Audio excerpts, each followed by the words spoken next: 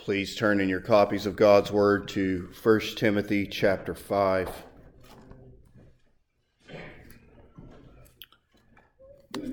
1 Timothy chapter 5, and last time we considered how the church is to function as a family and how that is to be played out, particularly in the care of the widows within the congregation.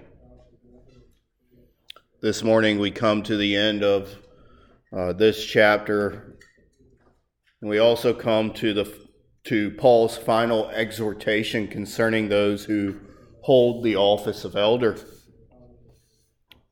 Just as with the other portions of this letter, which focused on the offices of the church, this passage is not only for the officers, but it's for the entire congregation as well.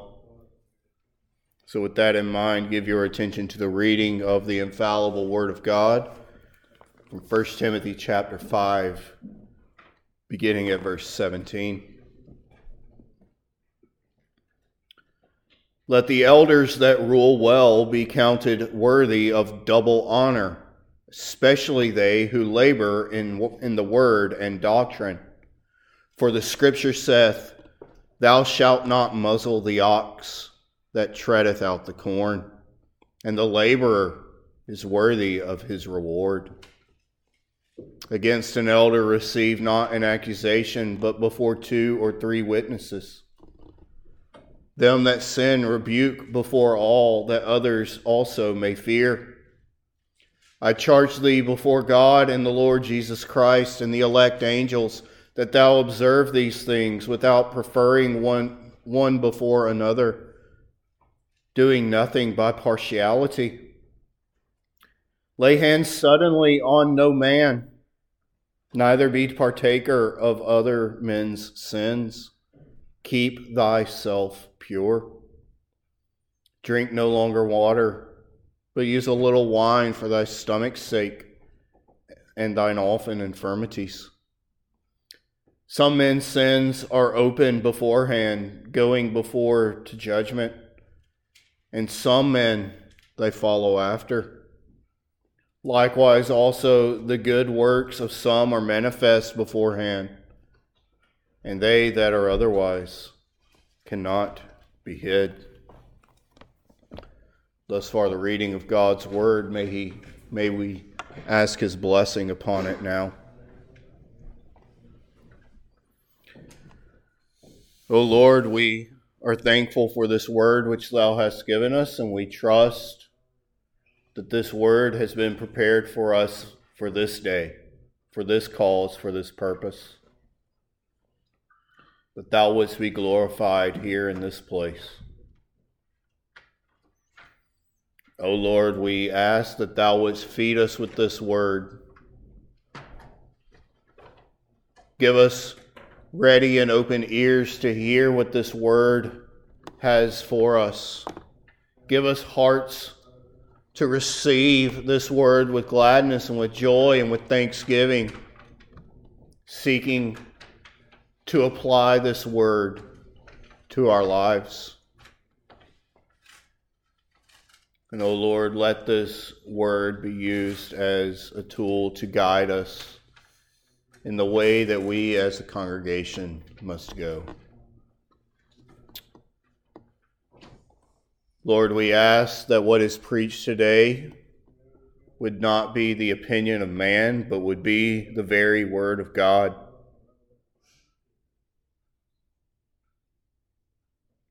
Let the minister decrease so that Christ Jesus would be magnified.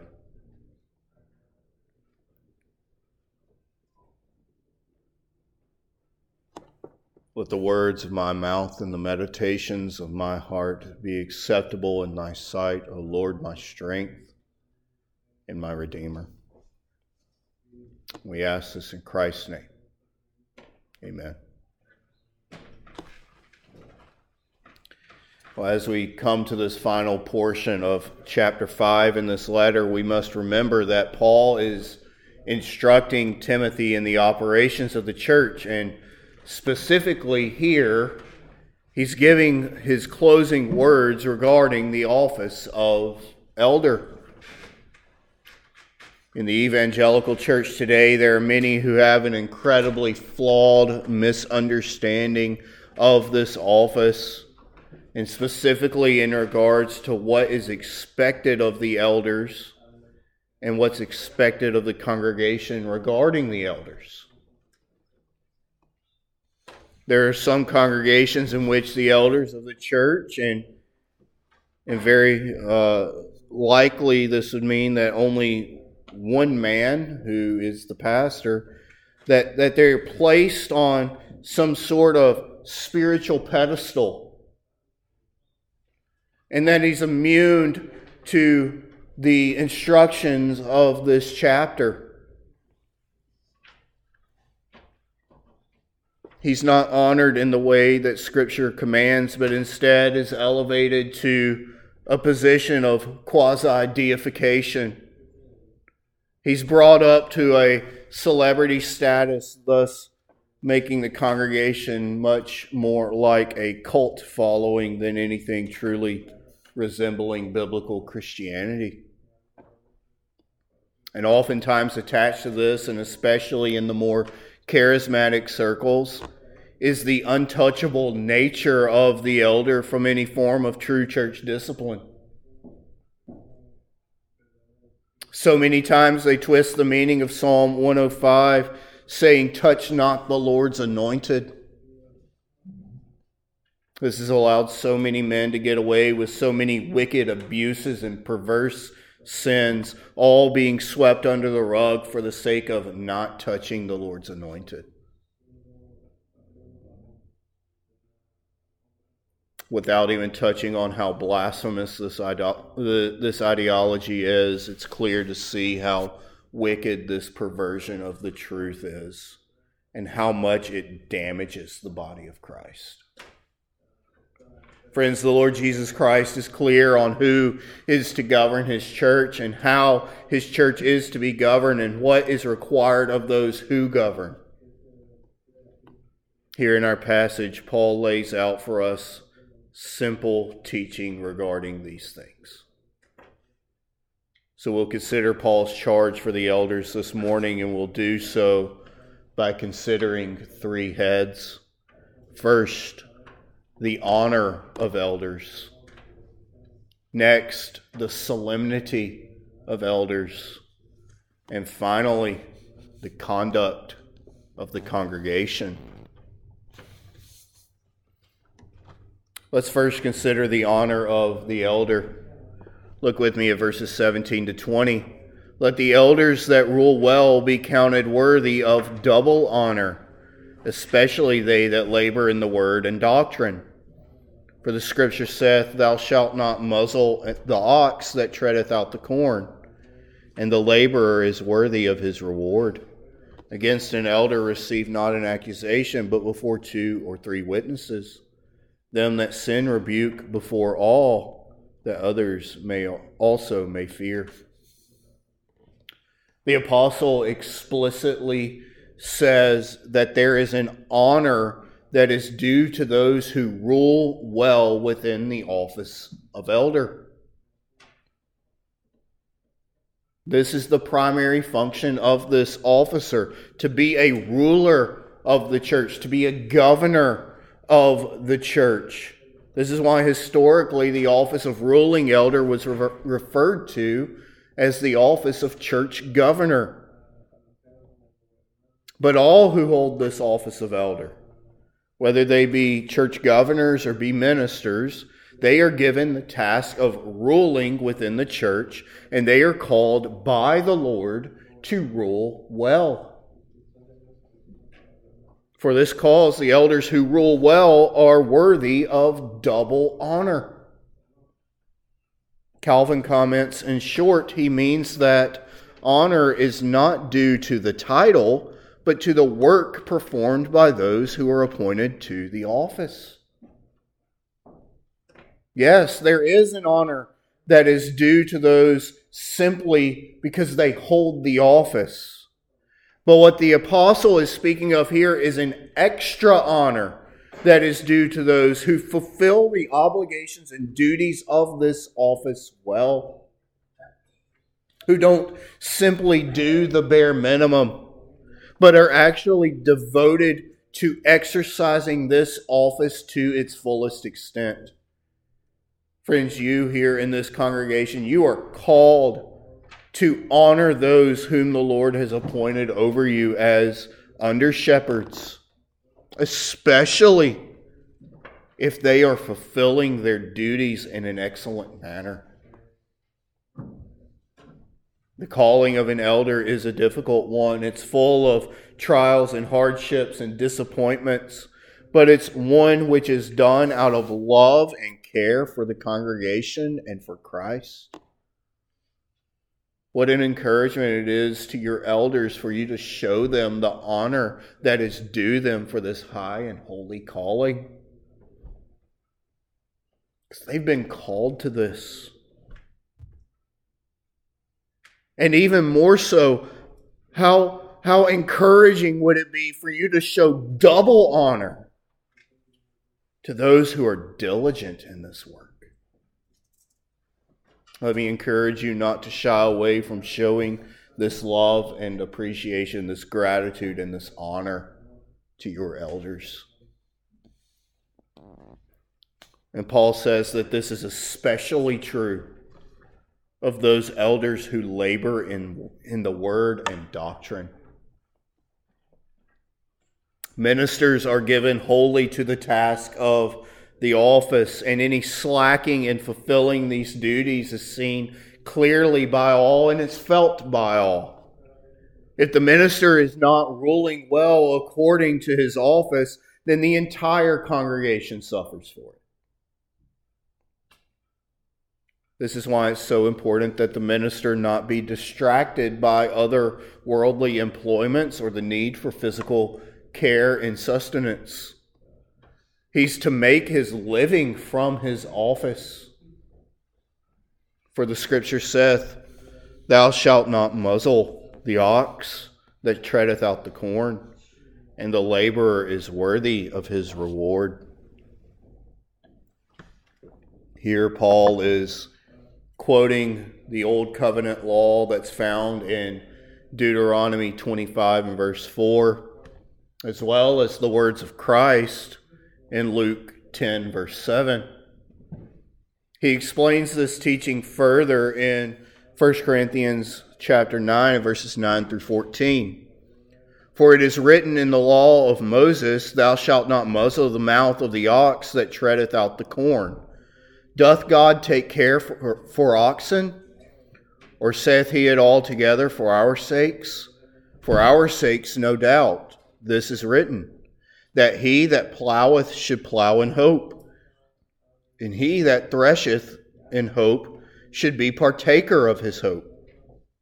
If we have sown unto you spiritual things, is it a great thing if we shall reap your carnal things? If others be partakers of this power over you, are not we rather? Nevertheless, we have not used this power, but suffer all things, lest we should hinder the gospel of Christ.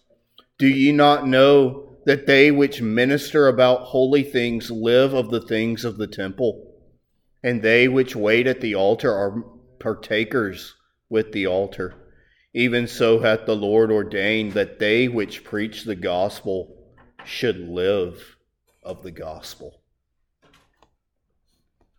Now this can get somewhat awkward when this passage and the passage in 1 Corinthians 9 are preached on, because it can come across as though the minister is trying to guilt the congregation into giving him more money.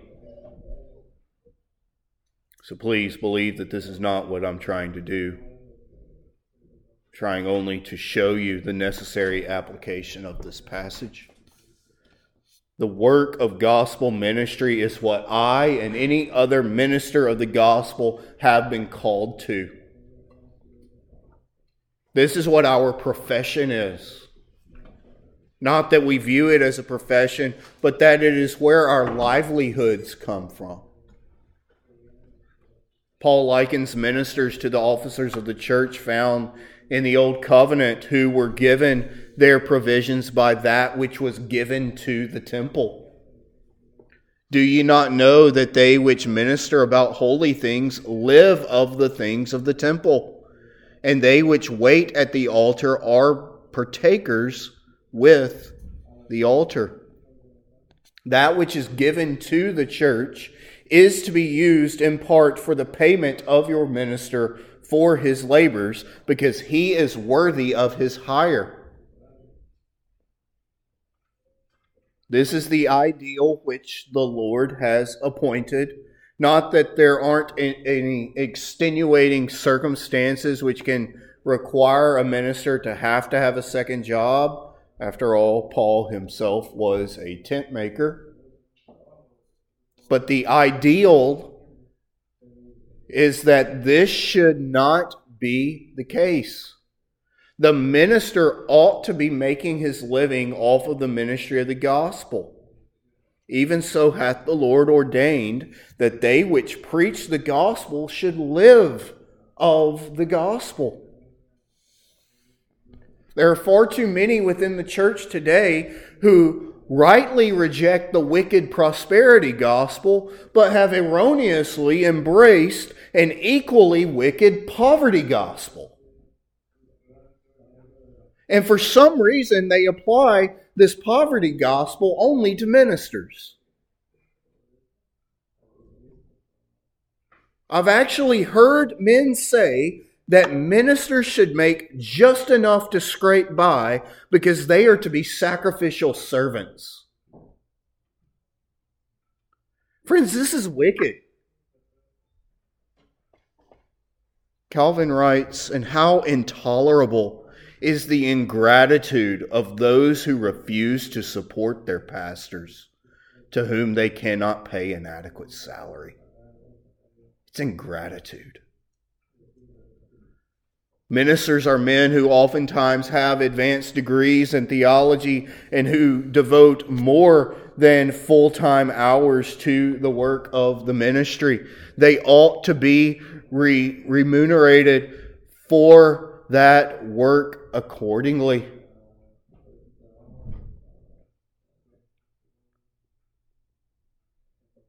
Matthew Henry adds, God, both under the law and now under the gospel, has taken care that his ministers be well provided for.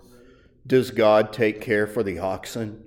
And will he not take care of his own servants? The ox only treads out the corn of which they make the bread that perishes, but ministers break the bread of life which endures forever.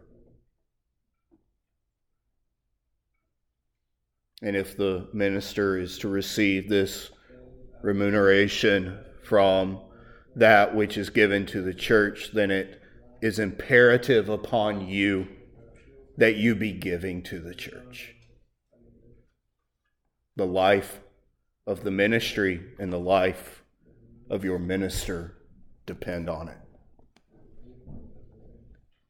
And the last point that the apostle makes here concerning the honor that is given to the elders concerns how they are to be approached with accusations of sin. Against an elder receive not an accusation, but before 2 or 3 witnesses. Them that sin rebuke before all, that others also may fear. This as well is a reaffirmation of the Old Covenant law found in Deuteronomy 17:6. This law is to be applied to all people, but how much more so ought it to be applied to one who has been called to office within the church? This is a way of protecting those who are within office, because the truth of the gospel, when it is being proclaimed, if the work of the church is being done according to the precepts of the Lord, then there are bound to be people who will get offended and who will seek to take out their offense on the elders of the church. This command is a necessary remedy against the malice of men.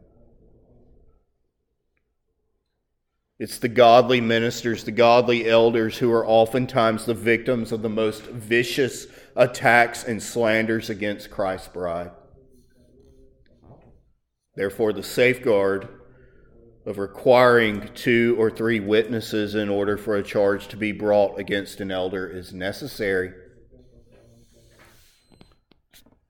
But Paul also says that if a charge is found to be true, if the elder is found to be in sin, then his discipline must be made known publicly so as to not tarnish the name of Christ and so as to warn all who hear of the seriousness of such sin. One of the purposes of church discipline is to warn others so that they may not fall into a sin of like manner. This is why when discipline is carried out, the pronouncement of the censure is done before the congregation. Yes, the elder is worthy of honor, and that honor ought to be part of the safeguard against unjustly tarnishing his good name. But that honor is not a get-out-of-sin-free card. In fact, his sin ought to be judged with a greater judgment because of that office which he holds. Paul goes on in our passage to speak of the solemnity of the elder. Look with me at verses 21 to 23. I charge thee before God and the Lord Jesus Christ and the elect angels that thou observe these things without preferring one before another, doing nothing by partiality. Lay hands suddenly on no man, neither be partakers of other men's sins. Keep thyself pure. Drink no longer water, but use a little wine for thy stomach's sake and thine often infirmities. This office of elder is a sacred office. It's not one which can be taken lightly. And the duties that are required of this office are just as sacred and must be undertaken with a sense of solemnity. He writes this portion with a graveness about what he's speaking of. He gives it in the form of a solemn charge. His appeal is before God, who is the Lord of all, who is the foundation of our faith. His appeal is before the Lord Jesus Christ, who is the one who purchased his church through the shedding of his blood, and who is the king and head of his church. And his appeal is before the elect angels who are present with us in the gathering of the saints, and who are the messengers of God of all which takes place within the congregation. This threefold appeal brings forth the weightiness of this charge which is given to all who undertake this holy office. And the first part of the charge is this: that thou observe these things without preferring one before another, doing nothing by partiality. The sin of partiality is one in which we are all prone to, and it's one which will destroy the work of the ministry if it's found within those in the leadership of the church. If you are called to serve in this office, you cannot let your own personal opinions and relationships dictate how you will rule. To show deference to one person above another is to do violence to the unity of the body of Christ. You must rule with truth and justice, with righteousness and equity. And if you cannot do this, then you ought not serve in this office. He goes on in this charge to apply the solemnity of the elder to the act of ordination itself. Lay hands suddenly on no man, neither be partaker of other men's sins. Keep thyself pure. There are too many men within the church today who hold the office of elder, whether they be church governors or ministers, who have had hands laid on them in haste. They may have believed that they had an internal call to the ministry. They may even have gone through the process to have that external call confirmed in their lives, but in actuality, they've never been called by the Holy Ghost. They've never been called by Him to be ordained to service in Christ's church. Friends, this is something that we must be especially careful to guard against. Just because there's a need in the church for more elders doesn't mean that we simply elect men and then ordain them, anyone, to just fill that need. We cannot forego the God-ordained qualifications which are necessary for a man to fill the office. I've spoken to some of you about this very thing. And I've said multiple times that I would rather us have no elders and have to request a temporary governing body from our presbytery than to just put a man into office in order to fill a need. Believe me when I say that a man hastily ordained to the office of elder will destroy a church and he will besmirch the name of Christ. And this is done because he will fail to uphold his duties of this sacred office. Too many men take vows of ordination lightly, as though there's some kind of suggestion. They go off running rogue within the church. They commit all kinds of sins against the brethren and against Christ. And those who've laid hands on these men in haste bear in part their guilt in these sins. With this being such a solemn office, that solemnity must flow through to the electing and ordaining men to this office. This is to ensure that the elder is kept pure from the sin of haste and from the sins of those hastily ordained. Good men have fallen prey to the sins of a man who ought never to have held the office of elder. May we be sure to follow the pattern that Christ has laid out and not fall prey to such things as well. And you may be thinking to yourself that this last verse in this section seems a little out of place. Drink no longer water, but use a little wine for thy stomach's sake and thine often infirmities. On face value, it does seem to be out of place.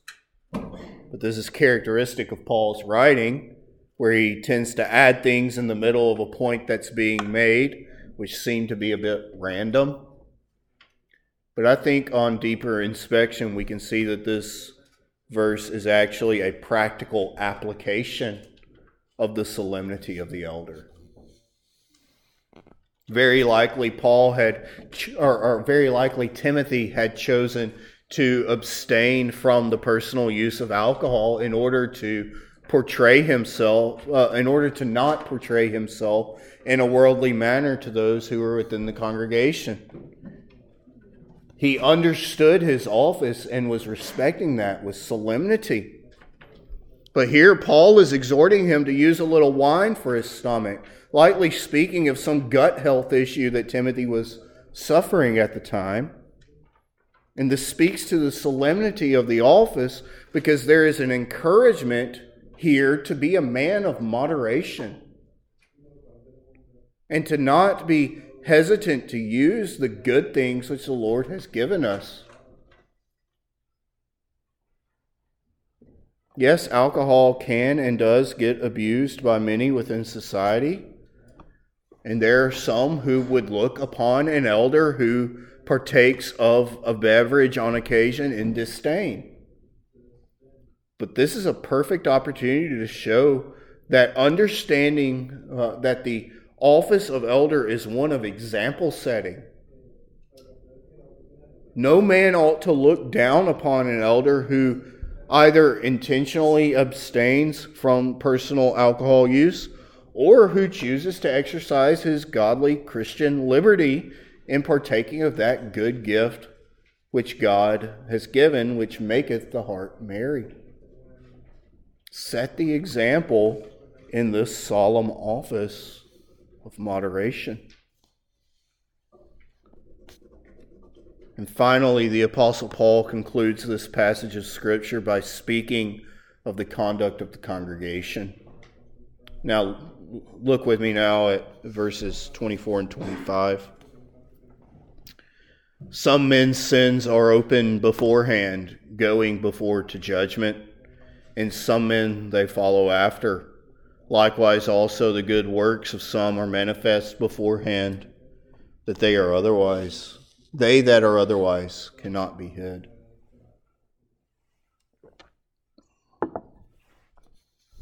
There are some within the corporate body of Christ who are openly rebellious against the truth of the gospel and the law of God.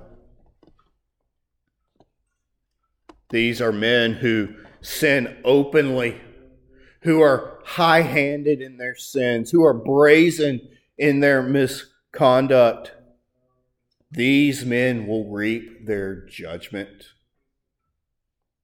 Friends, your conduct will be brought to bear as a member of the Church of Christ. No sin that you do will be left without judgment, especially those sins which are done in the open. This is one of those unfortunate yet necessary duties of being an elder. As an overseer of the flock here in this place, it will be your responsibility to discipline those who are wayward and sinning with an openness. Included in this are those who knowingly neglect the covenant which they have made in their membership vows.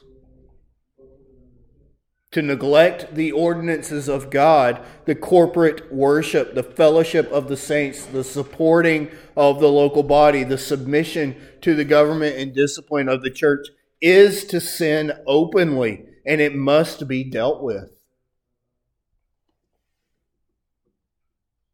You, as members of this church, have a covenantal obligation to keep those vows which you have made before Jehovah. To fail to do so can and will result in both the judgment of the Lord and the discipline of the church. And elders, you must be willing to do this, even when it's tough. Even when it means confronting those whom you are close to. And this is to ensure that others do not follow in those footsteps. The failure to discipline those who are in sin will give others the notion of ability to commit such sin themselves. May it never be so here among us. But friends, there's also an encouragement for those who do good. Likewise, also, the good works of some are manifest beforehand. There are some within the congregation who do good works and do them openly, manifest before all to see. These people ought to be praised for doing that which the Lord has called them to do. As you give yourself to the church, as you commit yourself to the ordinances of God, as you commit yourself to the corporate worship and to the fellowship of the saints, as you commit yourself to supporting the local body and to submitting yourself to the government and discipline of the church, you ought to be recognized for your faithfulness. And you will be. Both by the Lord, who will bless you with a greater blessing here in this life and in that which is to come, and by your leadership, as we thank the Lord for providing such faithful members within the body. I thank God that so many of you are devoted to these things, and you've made them a priority in your lives. You do not do them for praise or recognition, but they are worthy of praise. These good works ought to be done openly for all to see. so that you too will set an example for others to follow in these matters. Just as there is a tendency for the sinner who has been allowed to continue without being disciplined to cause others to join him in his sin, so too is there a tendency for those who are committed to good works in the church to embolden others to be more faithful in their own obligations by doing good works as well. This ought to be encouraged among us here so that anyone who looks from the outside in can see that the love of Christ is here among us. And they can see how a devotion to Christ brings forth a devotion to his bride. And finally, the apostle closes with a solemn warning to the congregation. And they that are otherwise cannot be hid. While there are some who sin openly, the majority of those who sin in secret. Paul is warning that those who sin in secret cannot remain hidden forever. Calvin comments, he means that although the sins of some men may be concealed longer than we would wish and are slowly brought to light, yet they shall not always be concealed, for they too shall have their own time. Friends, those hypocrites within the church who outwardly profess to be of Christ, but put on a show of good works, but secretly they are vile and wretched men, they will be made known. This is what the Lord Jesus Christ warns of in Luke 12. Beware ye of the leaven of the Pharisees, which is hypocrisy. For there is nothing covered that shall not be revealed, neither hid that shall not be known. Therefore, whatsoever ye have spoken in darkness shall be heard in the light, and that which ye have spoken in the ear and closets shall be proclaimed upon the housetops. Many times this happens in this lifetime because sin has a tendency to make itself known. You may be able to hide your hypocrisy from your friends and from your brethren, but the day will come when it will no longer be hidden. And if that day is in this lifetime, then the obligation placed upon the elders is one of discipline of the erring member. But for some, their hypocrisy is hidden all throughout this life, and it's not revealed until the day of judgment. But Christ Jesus says in Matthew 12:36 that in the day of judgment you will give an account for every idle word which you have spoken. Nothing will be hidden in that day. Oh, dear friends, I plead with you to not let your sin find you out in that last day. Repent of it and turn to Christ Jesus, the one who washes away your sins. Believe the promise of 1 John 1:9, that if we confess our sins, He is faithful and just to forgive us our sins and to cleanse us from all unrighteousness. Be not a hypocrite, but instead be one who is clothed in the righteousness of Christ. Brothers and sisters, as we anticipate the election of officers this afternoon, and as we move forward as a congregation seeking after the will of Christ Jesus for His church, let us keep these things in mind. If you're called to serve in the office of elder, do so with an understanding of the nature of this office, that it is a weighty thing to be called an under-shepherd of Christ's flock. And that if you fulfill your duties in this office, ruling well, then you will be one who is worthy of double honor. And congregation, do not neglect to render unto them the honor that is due to those who rule well. Your elders serve you out of love and care for Christ and for your souls. Be sure to show them double honor. And friends, remember that you are called to a life of uprightness and holiness before the Lord. Be sure that your sin will find you out. Do not forsake your covenant which you have made with Jehovah, but instead be men and women who love the church and are devoted to the advancement of the kingdom of God here in this place. Let's pray.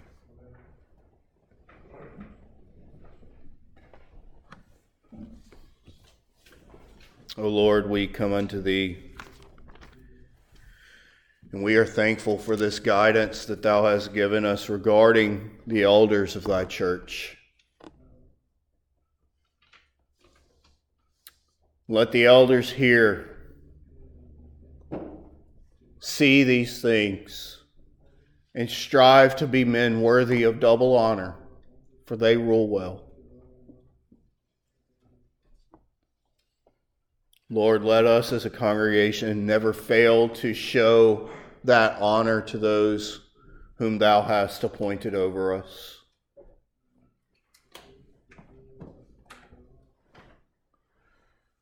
And Lord, let us recognize that this office is a high and holy calling, that it's not one to be taken lightly. That those who are elected to serve in this office must not take it lightly. That those who are electing men to this office must not take it lightly. And Lord, protect us as a session from laying hands upon any man speedily. O Lord, protect Thy church here in this place, and cause us to grow and increase in knowledge and wisdom and understanding through the faithful leadership of those appointed over us, by Thy Spirit working in us through the proclamation of the Word of God. O Lord, let us not seek to hide our sins, but let us confess our sins, for Thou art faithful and just to forgive us our sins and to cleanse us from all unrighteousness. O Lord, let these truths guide our way and be with us for the remainder of our service this morning. We ask these things in Christ's name. Amen.